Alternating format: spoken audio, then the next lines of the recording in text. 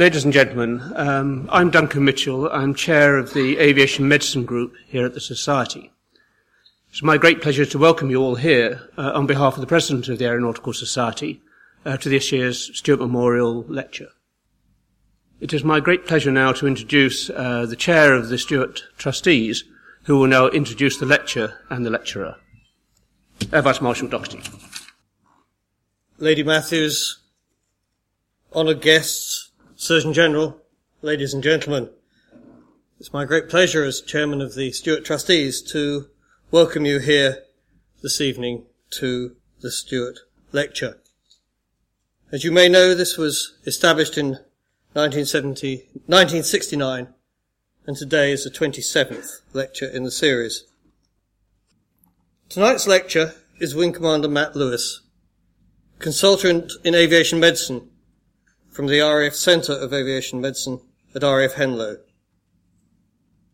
Wing Commander Lewis is a 1985 graduate in medicine from the University of Wales College of Medicine. He was commissioned into the Royal Air Force in 1994 and initially stationed at RAF Leeming. He was trained in aviation medicine at Farnborough and at Henlow, and appointed a consultant in aviation medicine in 2006. Presently, he is the head of human factors and the biomechanics section.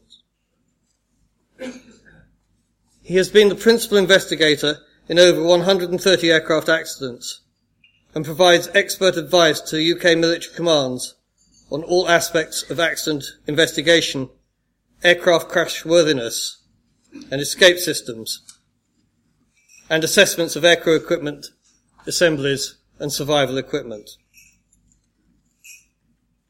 His presentation tonight is entitled Into Thin Air and Thick Mud, Aircraft Accidents and How to Survive Them. Matt. Chief of Staff, Lady Matthews, sirs, ladies and gentlemen, good evening. My topic tonight really has been stolen from Shakespeare, Gibson, Harrison and various other people who've used it in the past. And it's the thin air bit I'm not actually going to concentrate on at all today. What I'm going to talk about is the thick mud bit. And Air Commodore Bill Stewart, then an Air Commodore in 1958, was giving a lecture not far from here at the Royal Society of Medicine when he was talking about what aviation medicine is all about and the function of the Institute of Aviation Medicine.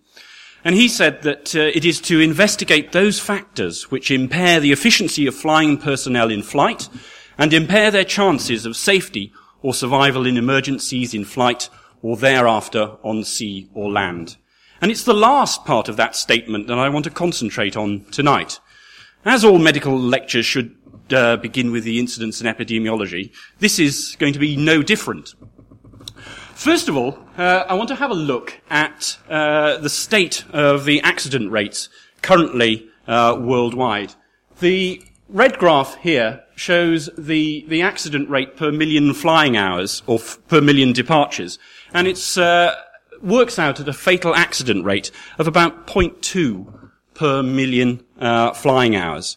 And with the projected growth of air traffic over the years, some brainy boffin somewhere has worked out that by sort of 2020, 2015, if the current rate of growth continues, then the actual number of accidents will result in one large aircraft crash occurring somewhere in the world every week, which is quite a horrific statement. But in the UK, we're probably doing slightly better than that at the moment. We've really had no major airline fatalities since around the 1980s with the Manchester Air Tours crash and also the Boeing 737 at Kegworth. And I'll mention a bit more about those later. Up until this year, really, when everybody's heart sunk when a 777 crashed on approach to Heathrow. But fortunately for that, there were no fatalities.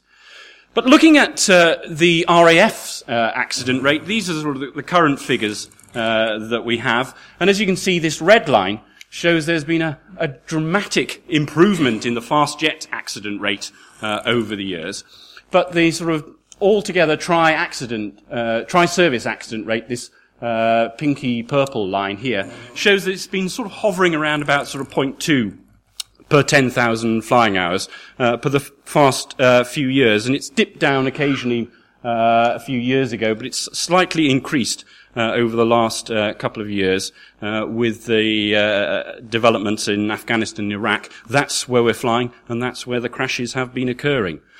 But if we try and sort of put this into some sort of perspective, if we look at the European road fatalities, for the European community, approximately 41,000 people are actually killed on the roads, which is quite a huge figure. And if you compare that to the USA, this data is from the National Highway Transportation Safety Administration. There are approximately 42,000 road deaths in the States for a sort of similar-sized population. So in comparison, what's happening on the roads, the Air Force, the airlines are actually doing pretty well. If we have a look at the death rates, and this is taken from the Office of National Statistics, there were 15 deaths in aviation accidents in 2005. That's the latest data that has been published. That doesn't include those deaths which occurred during hostilities in Iraq and Afghanistan during that year.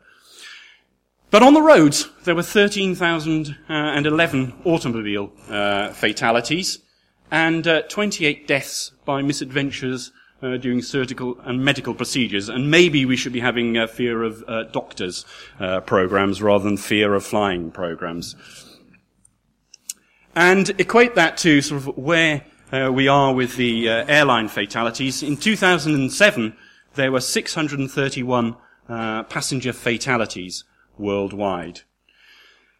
But it's always quite difficult in trying to sort of work out what's the denominator in these, to try and determine which form of transport is actually the safest form. And looking at the whole population of the UK and the European community, there is a 1 in 18,000 chance of actually being killed on the roads, whereas the only data I have is an equivalent figure in the US, where there's 1 in 11 million chance of being killed in an aviation crash.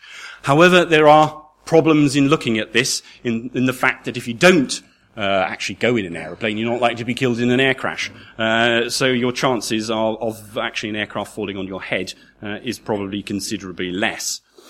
But anyway, it is unlikely that you will suffer in your lifetime being killed during an air crash. However, since flight first began in 1903, aviation crashes and aviation fatalities have been a problem. And the first aviation fatality occurred in this aircraft in 1908, 5 years after the first flight. And a chap called Thomas Selfridge was acting as an in-flight observer during this flight. And the prop actually broke. It shattered, and the aircraft fell from a height of about 75 feet. Thomas Selfridge sustained a substantial skull fracture and died later from his injuries. He was in the aircraft, which was piloted by Orville Wright, who sustained some injuries. He had a fractured pelvis, I believe, but he managed to survive that crash. But subsequently to that crash, some people actually did use some form of head protection, and there's been cases documented that people had actually used American football helmets during flight to try and give them some protection. But over the next 3 years or so, following that crash, there were 33 fatal air crashes. And really, crash survivability wasn't particularly high on people's list of things to do. They were much more concerned with the structural reliability of the aircraft, actually trying to get the things to fly and control the aircraft. But I managed to find a patent from 1895, which, as far as I'm concerned, it was the first sort of crash-worthiness modification. It wasn't in a powered aircraft, but a sort of glorified hand glider. And it was flown and designed by Otto Lilienthal. And essentially, this Prellbugle contraption was a willow, a wooden circular disc, literally, around the pilot, so that in the event of the crash, this willow disc would absorb some of the energy and hopefully prevent any fatalities. Unfortunately for Otto, he was killed the following year when he was actually flying one of these devices, but without the Prellbugle system, so more fool him. But during these early years, restraint, again, wasn't particularly high on people's list of priorities. It was provided in some aircraft, but it was there as a means to stop people falling out of the aircraft rather than protecting them in a crash. And a report by a Royal Navy doctor suggested that safety belts should be worn, but before the landing, they should be undone. What do you expect, really, from the Navy? They don't know anything about aeroplanes. But the concern really was, in these early flights, the fact that if it flipped over or there was a post-crash fire, they wouldn't be able to escape, and they'd all end up being killed. However, the same doctor, I quickly add, in a subsequent report later that year, suggested that maybe restraint systems should be maintained and kept attached through to landing. But the first sort of early analysis of crashes came just after World War I. This report was from 1919, where the analysis suggested that 2% of all fatalities were caused by enemy action, 8% were due to a technical failure, and 90% were due to the flyer himself. And really, crash survivability wasn't a priority. They thought they'd be far better in putting forward methods of selecting the right people, training the right individuals so that they didn't crash. And if you look at some of the current data, certainly this data was presented by the US in ASMA last year, it suggests that over 90% of their crashes still today are caused by some human factors failing. So maybe over the sort of 100-odd years of flight, we actually haven't progressed that far. But there are some interesting milestones which were hugely significant, really, to accident investigation. In 1917, this particular gentleman, Hugh de Haven, was involved in an aviation crash. He was flying for the Canadian Air Force, and he crashed his aircraft, and he sustained quite substantial abdominal injuries. And while he was lying, recuperating in bed for weeks on end, he sort of put his mind to actually analysing his crash and trying to determine what caused these injuries. And essentially, he suggested that his restraint harness was instrumental in causing his abdominal injuries. At the time, he was wearing a sort of a thick leather belt, about 5 inches across, with a great big sharp-pointed buckle. And it was him flailing forward and causing him sort of collapsing over the restraint harness that caused his injuries. And after he worked this out, he really didn't do much in crash investigation over the subsequent years, until in 1935 he was involved in a car crash. Some would say he's rather accident-prone, but there we go.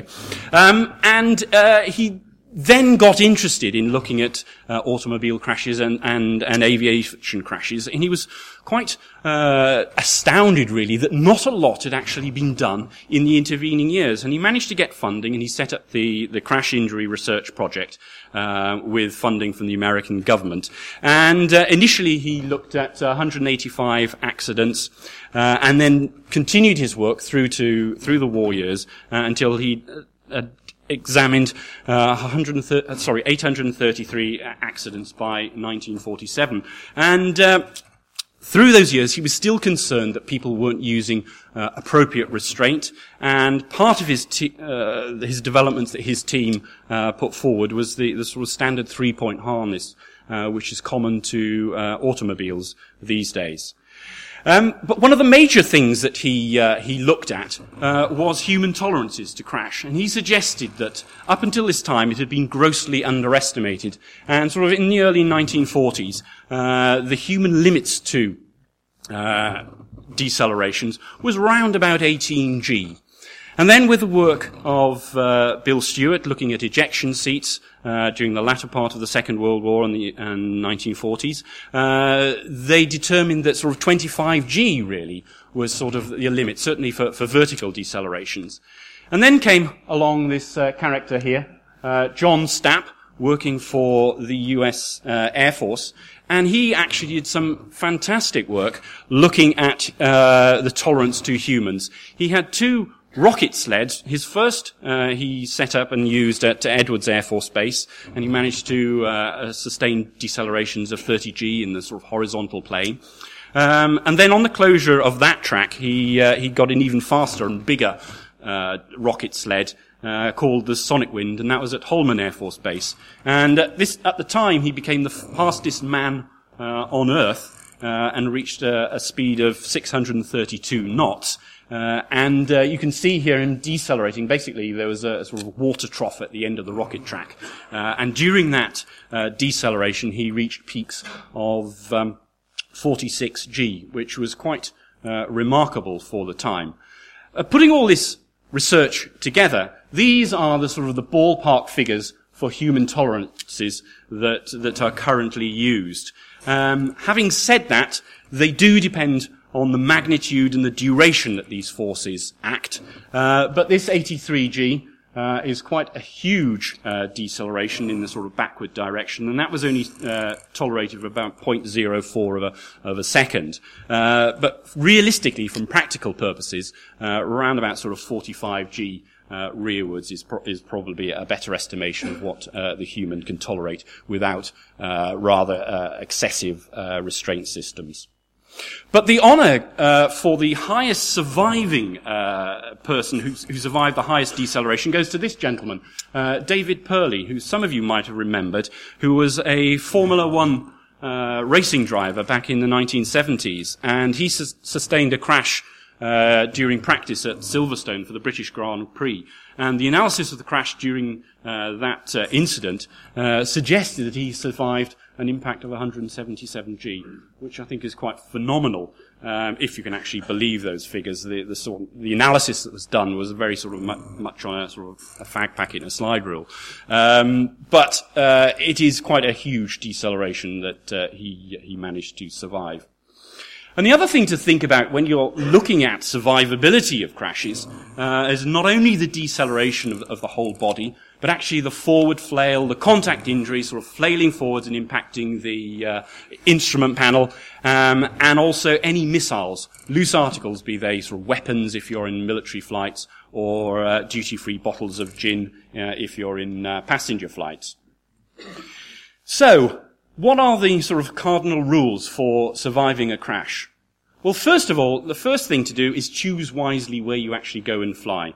This data shows the fatality rates per million flying hours for various countries and continents throughout the world.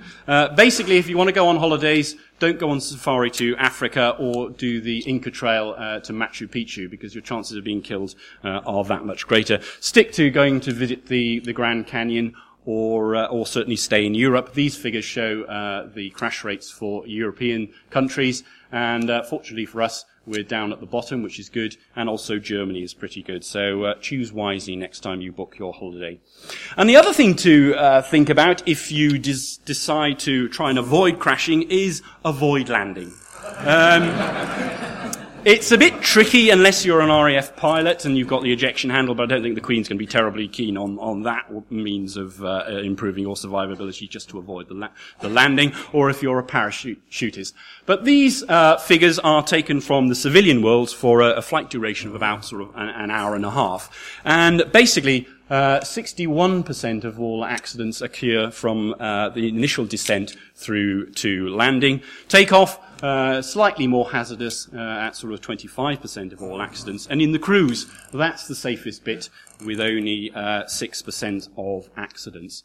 If you actually look at the military side of things, it's all slightly different. I put the word cruise in inverted commas, really, because RAF pilots don't really cruise around. That's where they do the dangerous bit, and that's where they come a cropper. In that, when I looked at the data for this, 74% of all fast jet accidents occur in the cruise, whatever that means. They're a lot better at landing, only 16% of all crashes occurring during landing. But when I looked at these figures, there seemed to be a recurring pattern that a lot of Hawk pilots seem to be crashing more often during the takeoff and landing, and personal experience they seem to be going to RAF Valley and Mona with monotonous regularity. And when you actually look at those figures, Hawk pilots in particular crash 24% of the time during the descent and landing. In the cruise, it's only sort of dropped down to 52%.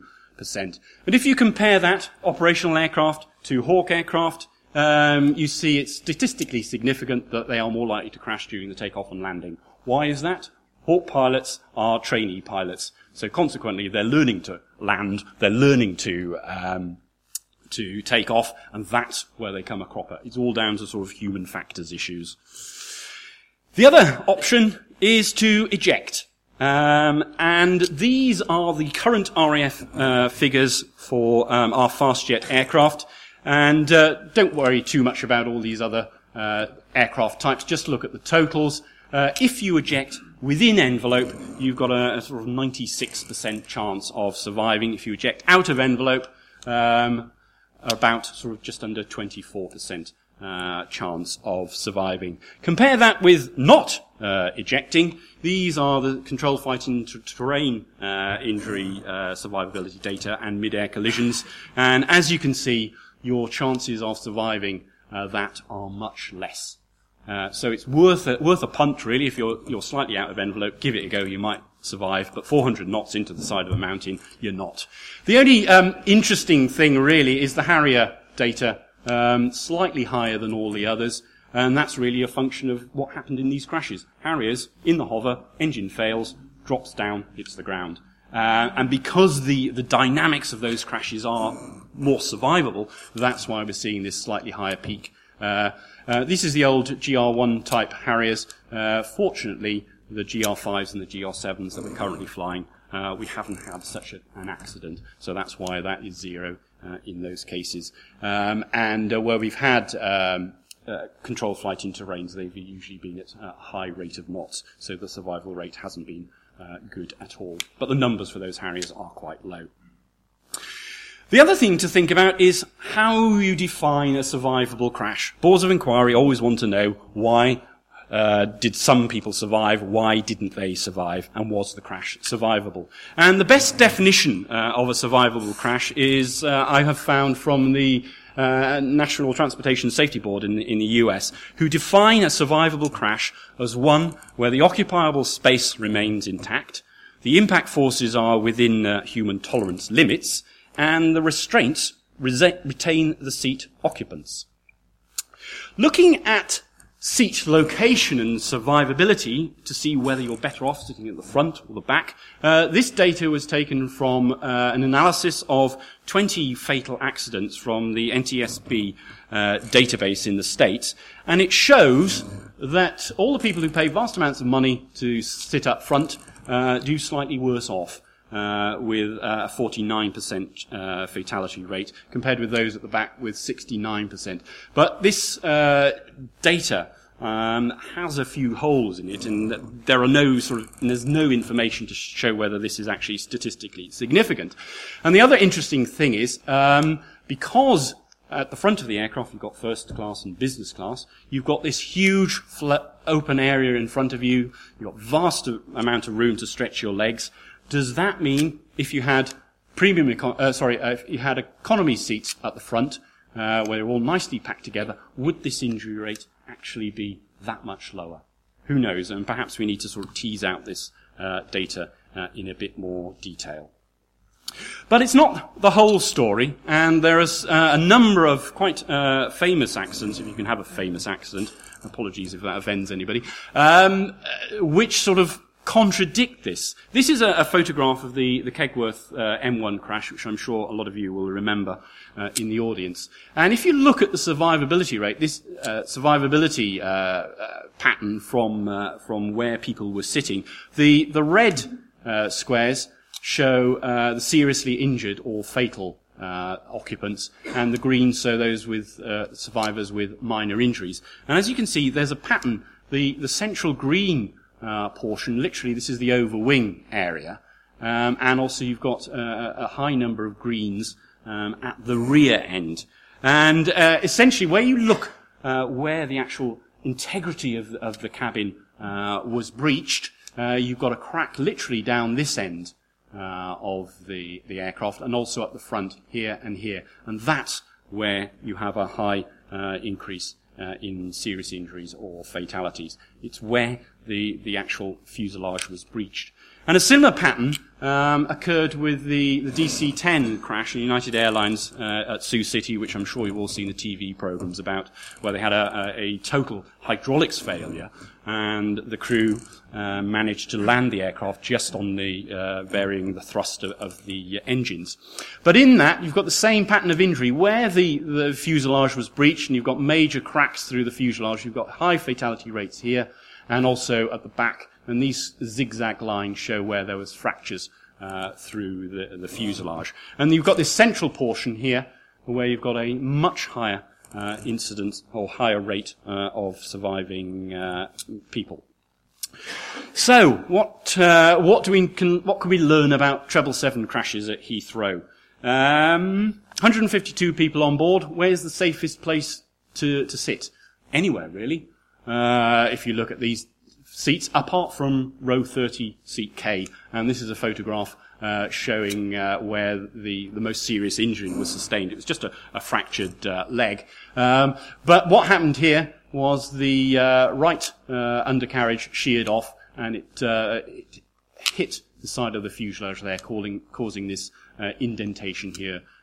So on the whole, looking at that aircraft and the fact that it's reasonably well intact would indicate that the decelerations were relatively minor. But the Kegworth crash and also the Heathrow 777 crash have amazing similarities, yet the outcomes are considerably different. This shows the approach to Kegworth, and basically they were both below the normal glide path for various reasons. But when you look at the crash sites, you can see how lucky the people at Heathrow were. This is Kegworth, and this is the impact point of the 737. And as you can see, the reason why those injuries were so severe in that crash was the fact that the M1 was there.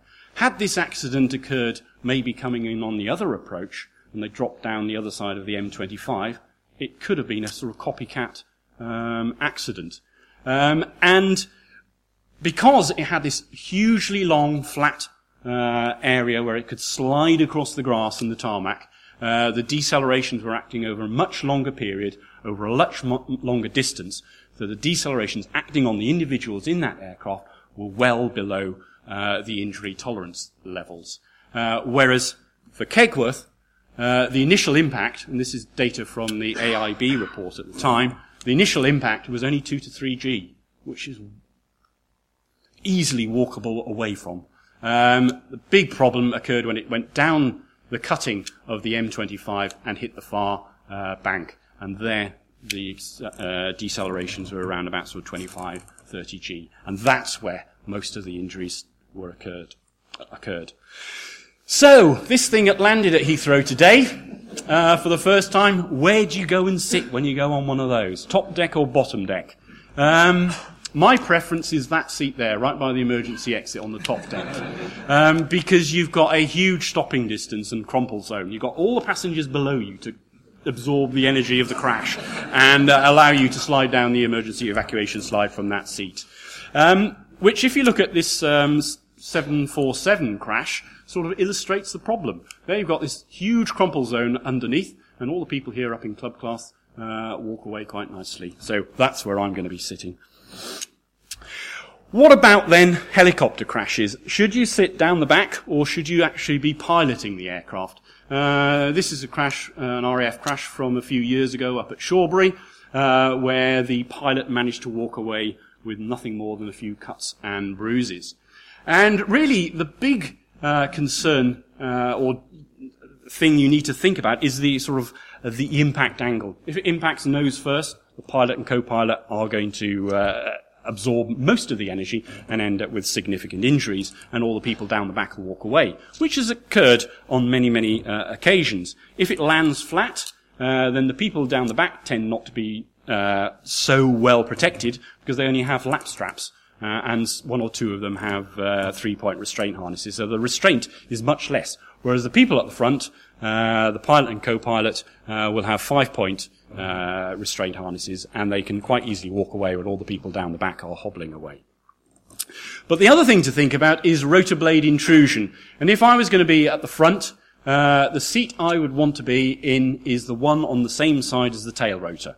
So that when these things go asymmetrical and start thrashing downwards, the person in the left-hand seat here on this Merlin is likely to do far worse than the person on the other side, because it's got all these rotor blades slicing through the cabin, and some of the injuries you can actually get are quite horrific. It just acts like a guillotine, and you'll end up with decapitations, severed limbs, and various other things, which has occurred on a number of occasions, both in the military and civilian world.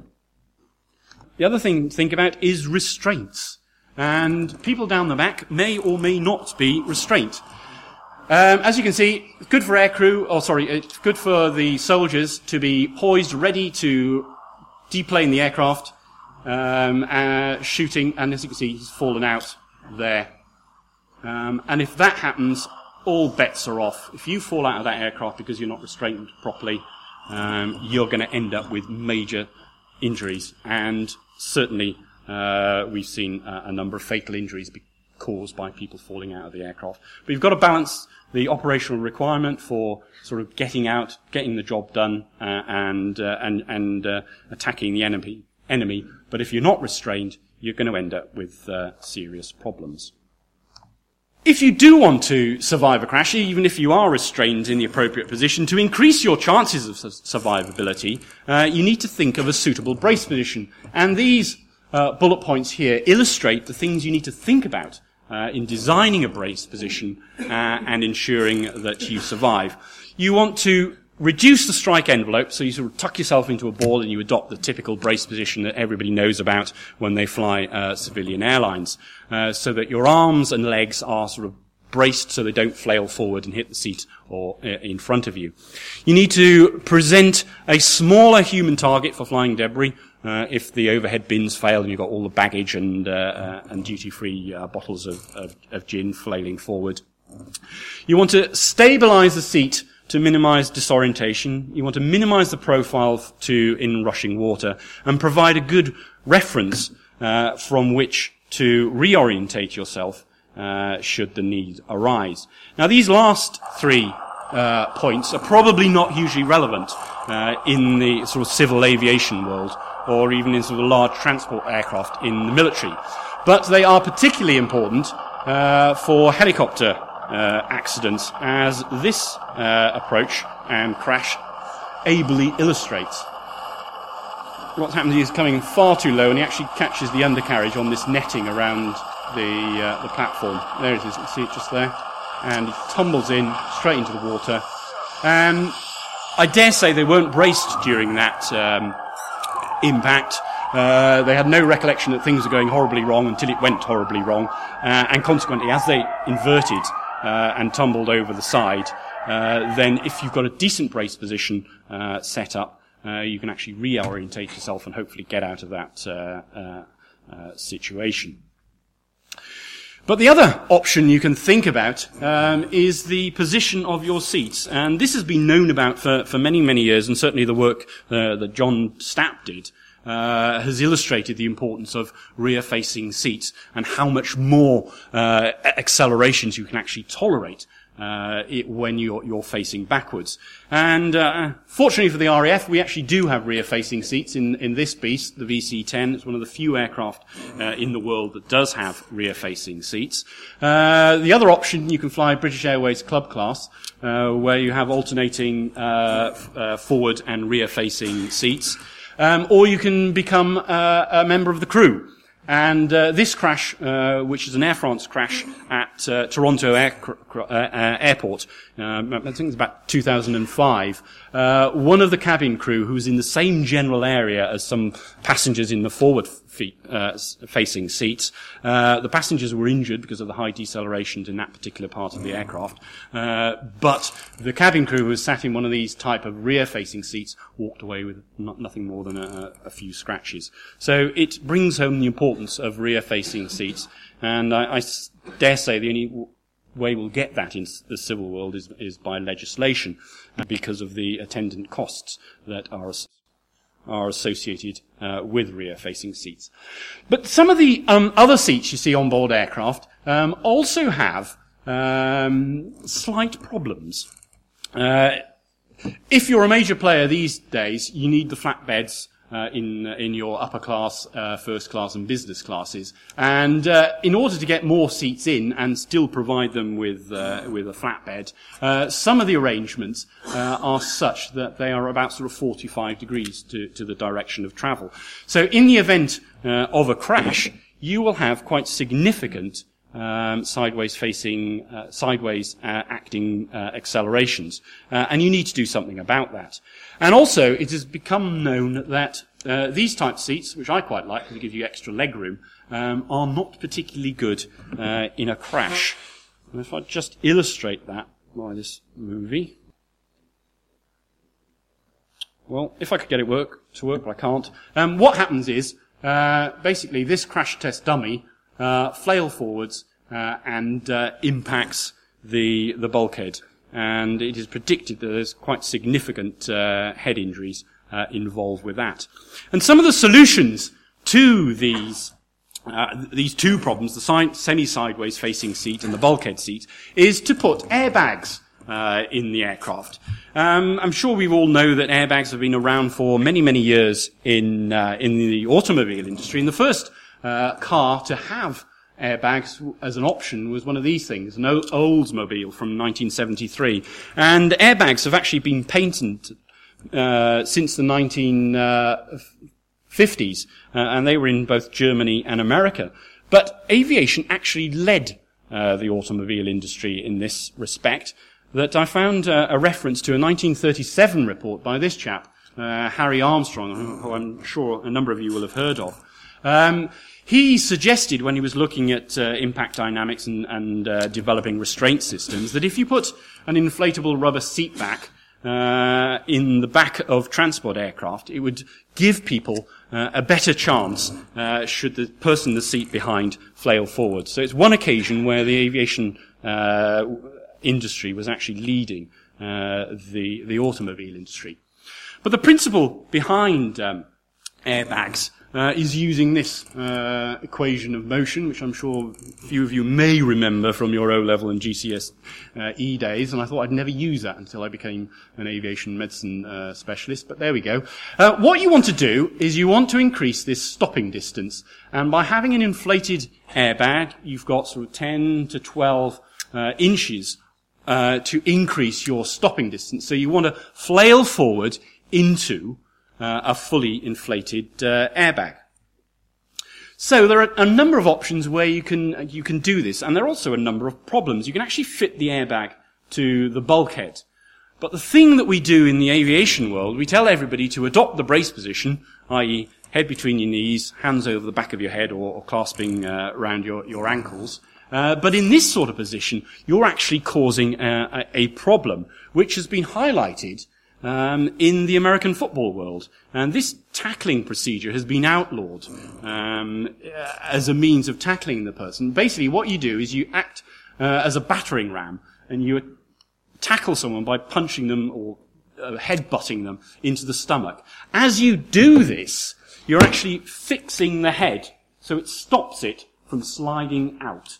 So you're literally fixing it, and as your torso and your leg continue running into the man, you basically cause this flexion-compression injury to the neck, which occurs in about sort of 8.4 milliseconds.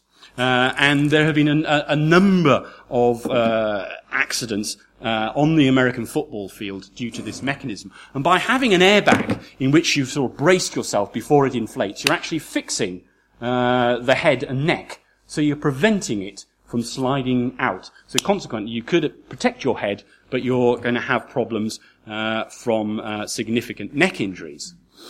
And the other option is to actually fit the airbags to the restraint system, to the lap strap. And I've actually flown in an aircraft with these, and I was unbeknown to me, it was actually an airbag. I thought it was actually just padding on the restraint system. And none of the flight reference cars, none of the pre-flight safety briefing identify that you're actually flying in a seat with an airbag.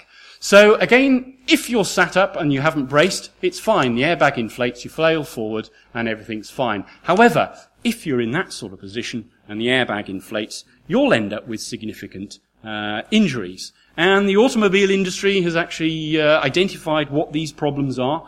Sitting too close to the dashboard, if you're a very short person, or if you're leaning forward to try and look and rummage in your glove compartment and then you crash, then during the inflation of the airbag, you get hyperextension of the head and neck, and there have been document cases of basal skull fractures, blowout fractures of the orbit, cervical spine fractures, brainstem avulsions, and various other head injuries. But also you get significant chest injuries, you get crushing of the chest with aortic and pulmonary artery tears, and flail chest. And the other thing you can have are upper limb injuries, particularly if you, when you learn to drive, you had that sort of push-pull way of actually turning the turning the car. Once you learn to drive properly, you go to a boy racer mode, and if the airbags inflate in that position, arms go back, smack you in the head, fracture your arms, can't release your seatbelt, and you get killed in the post-crash fire. And the similar thing will happen even if you don't brace. If you've got your hands on your lap and the airbag inflates, they go up, smack you in the head, break your fingers, can't release your restraint harness, or they smack the person next door to you or against the aircraft structure. And it's a huge problem. And the other thing to think about is the infants. If you're travelling with an under 2-year-old, you have to sit on their lap, and consequently, if you're in this sort of position and your child inflates in front of you, they'll be shooting off down the other end of the fuselage. So some significant problems, which, from personal experience, nobody's actually sort of identified as a particular problem. The other thing, though, airbags could potentially solve the problem are sideways-facing seats. Not so much an issue in civil airlines, but they are a problem in biz jets and also in the military world, where we like to stick our troops down the back of Hercules and Chinooks and all these other aircraft to traipse them around the battle zone. But they're all in sideways-facing seats. So when you crash, or you have a significantly heavy landing, they're all going to flail forward in this sort of position. And this is the sort of typical canvas webbing type seat that is in the back of a Hercules. And if you actually fit the airbags to a shoulder strap and a 3-point harness, the crash test dummy testing that has been carried out shows that you do quite well. But the problem with sideways facing seats is the fact that you subject your neck to high sideways moves or motion, and you end up with significant lateral compression fractures, unilateral facet dislocation, and also if you have a normal sort of 3-point lap strap, as we've got on Lynx helicopters, you can actually get carotid artery injury, and that has been shown to be the case during some cadaver tests that were carried out in the States. But when we try and work out what is good, what's a good seat, what's a bad seat, what's a poor or good brace position, we are limited, unless there are any volunteers in the audience, to use these things. Anthropomorphic test dummies or crash test dummies. This one here on the left is a Hybrid 3. It was developed in sort of 1976 by General Motors, and it is essentially used for forward testing of car crashes. And the big drawback from the aviation point of view is the fact that it has a relatively rigid spine. It doesn't flex forward as well as the human does, and it's also virtually impossible to get that in the appropriate brace position. It's got a fixed pelvis. You can sort of bend it forward about 45 degrees, and if you want to get it any further than that, you've got to sort of stand on it and tie it down, which is completely useless if you want to see what happens during an impact. And the other thing you can use are these side impact dummies or SIDs, BioSID, WorldSID, and various other developments. But these have been used and designed specifically for the automobile industry, which are not necessarily what we need in the aviation world. That's what we're concerned about in aviation, flailing sideways. This is what these side impact dummies have been used and developed for. Intrusion injury. So you've got the bullet car here, the target car there, you've got the seat occupant there, and its intrusion into that cabin space.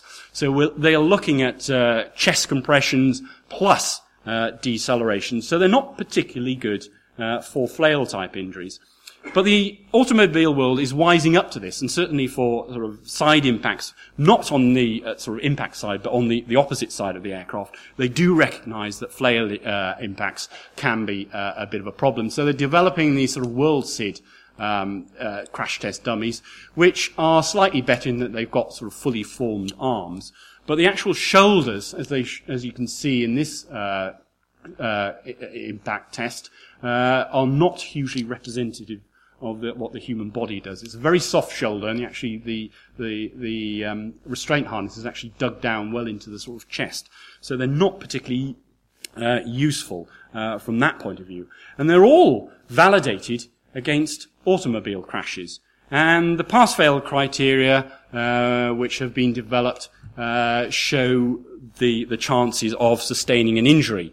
But the human body just doesn't get subjected to pure tension, pure bending of the limbs and the spine. It's usually a combination of flexion, torsion, bending, and because of that, the automobile industry is moving away from these sort of one axis sort of injury threshold criteria to injury criteria which look both at axial compression and bending in the tibia index and also some spinal injury loading. But the trouble is the data that we have is purely validated in the sort of GX horizontal plane. We don't have sufficient crashes to actually validate them and use them for injury prediction. And this is the maths that go with them. If you're particularly interested in that, you can memorize that. I'll move swiftly on from that. But when we get a figure for whatever criteria we're looking, you can plot them on injury probability curves. And these literally have been developed by taking thousands of car crashes, looking at the actual injuries that were occurring, and then modeling them and using the crash test dummies to get an injury probability curve. And unfortunately, we don't have such curves for the aviation world, be it ejection or crash dynamics. So we're left with basically an educated guess, and unfortunately that is not always as good as we'd like to. So I put this plea out, can we have more plane crashes so we can actually validate these problems. So that's sort of how you survive the impacts and the crashes. The final thing you need to think about are the post-crash factors. There's no point in surviving the impact if you die in the post-crash fire, or if you get out of the aircraft, you die of exposure because you've crashed in the Andes or in the Arctic or the desert, for that matter. There has been some work done by the University at Greenwich looking at where it's best to escape from the aircraft. And they suggest that it's within sort of 7 rows of the exit, be it an emergency exit or one of the normal exits, are probably the best place to sit. From my point of view, I think stuff that for a lark. I want to be at the emergency exit,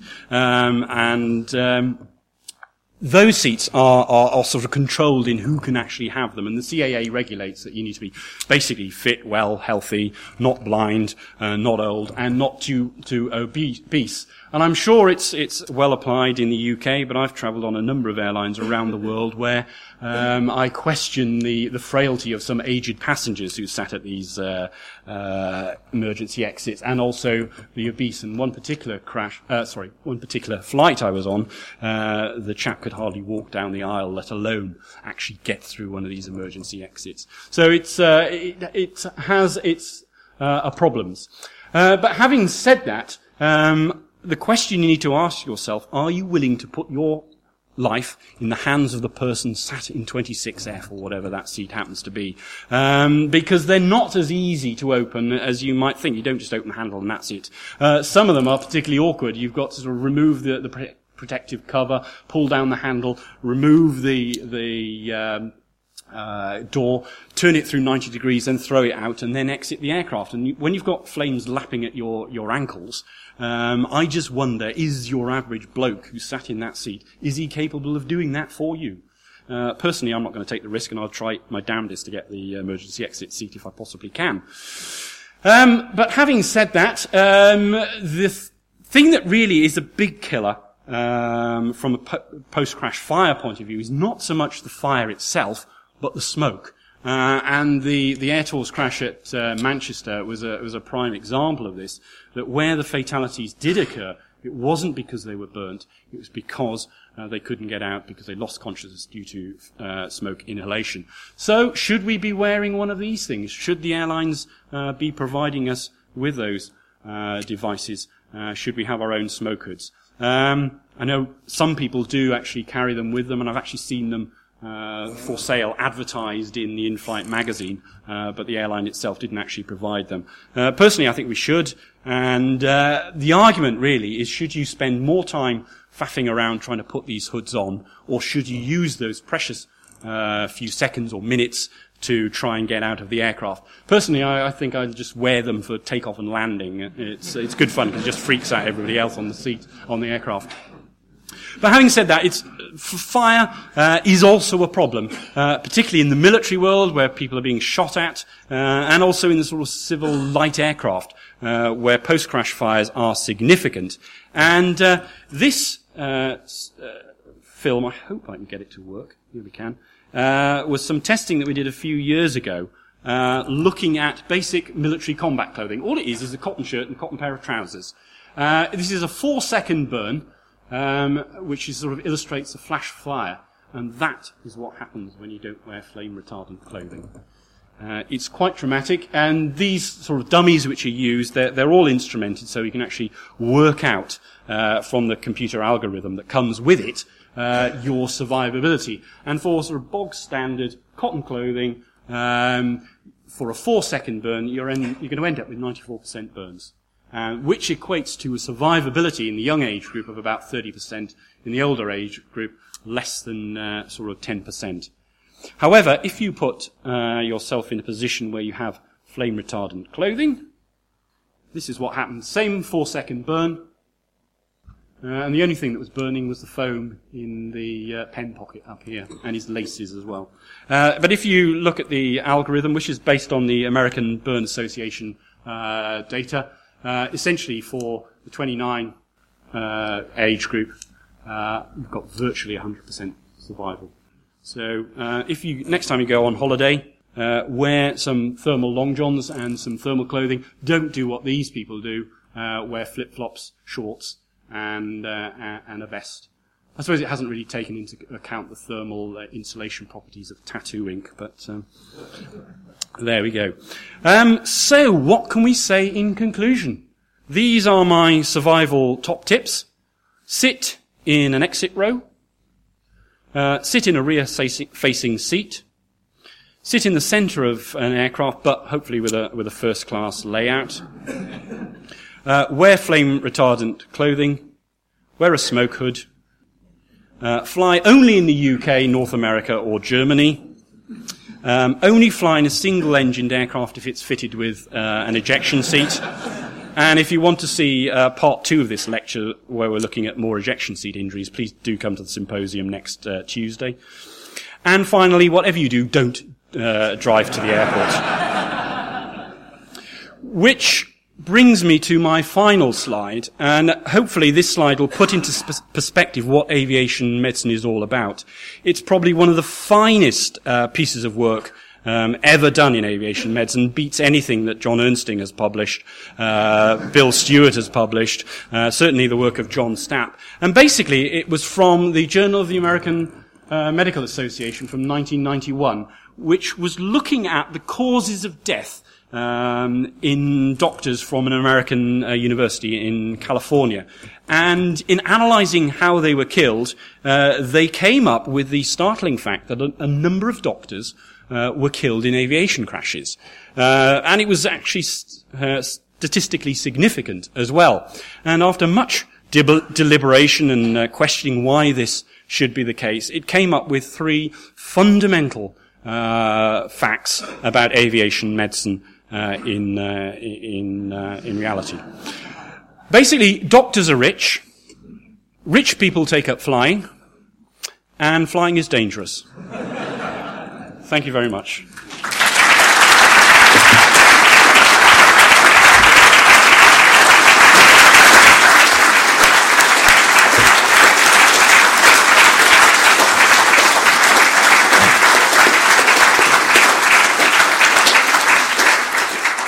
Matt, thank you very much.